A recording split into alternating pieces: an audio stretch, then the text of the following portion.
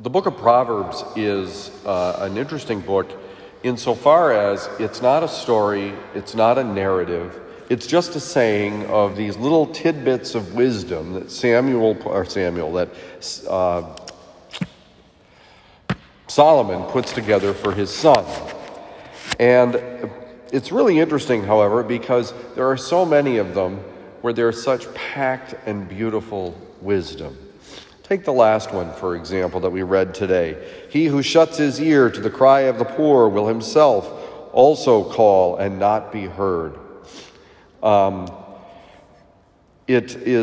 are a whole bunch in this book of Proverbs, there are a whole bunch of Proverbs that really help us to understand how is it that we are to live our lives, and what is it that leads to harm or danger.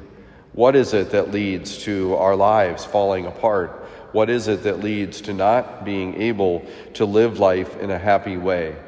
The Old Testament scholar Walter Brueggemann referred to the book of Proverbs and other books in the Old Testament like it as the wisdom of man.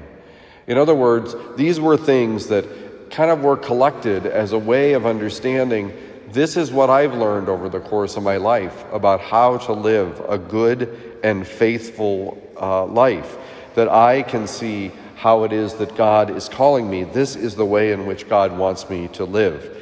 And so today, let us open our eyes and our hearts that we might see the way of the Lord clearly, and more importantly, share the wisdom we gain as a result with others.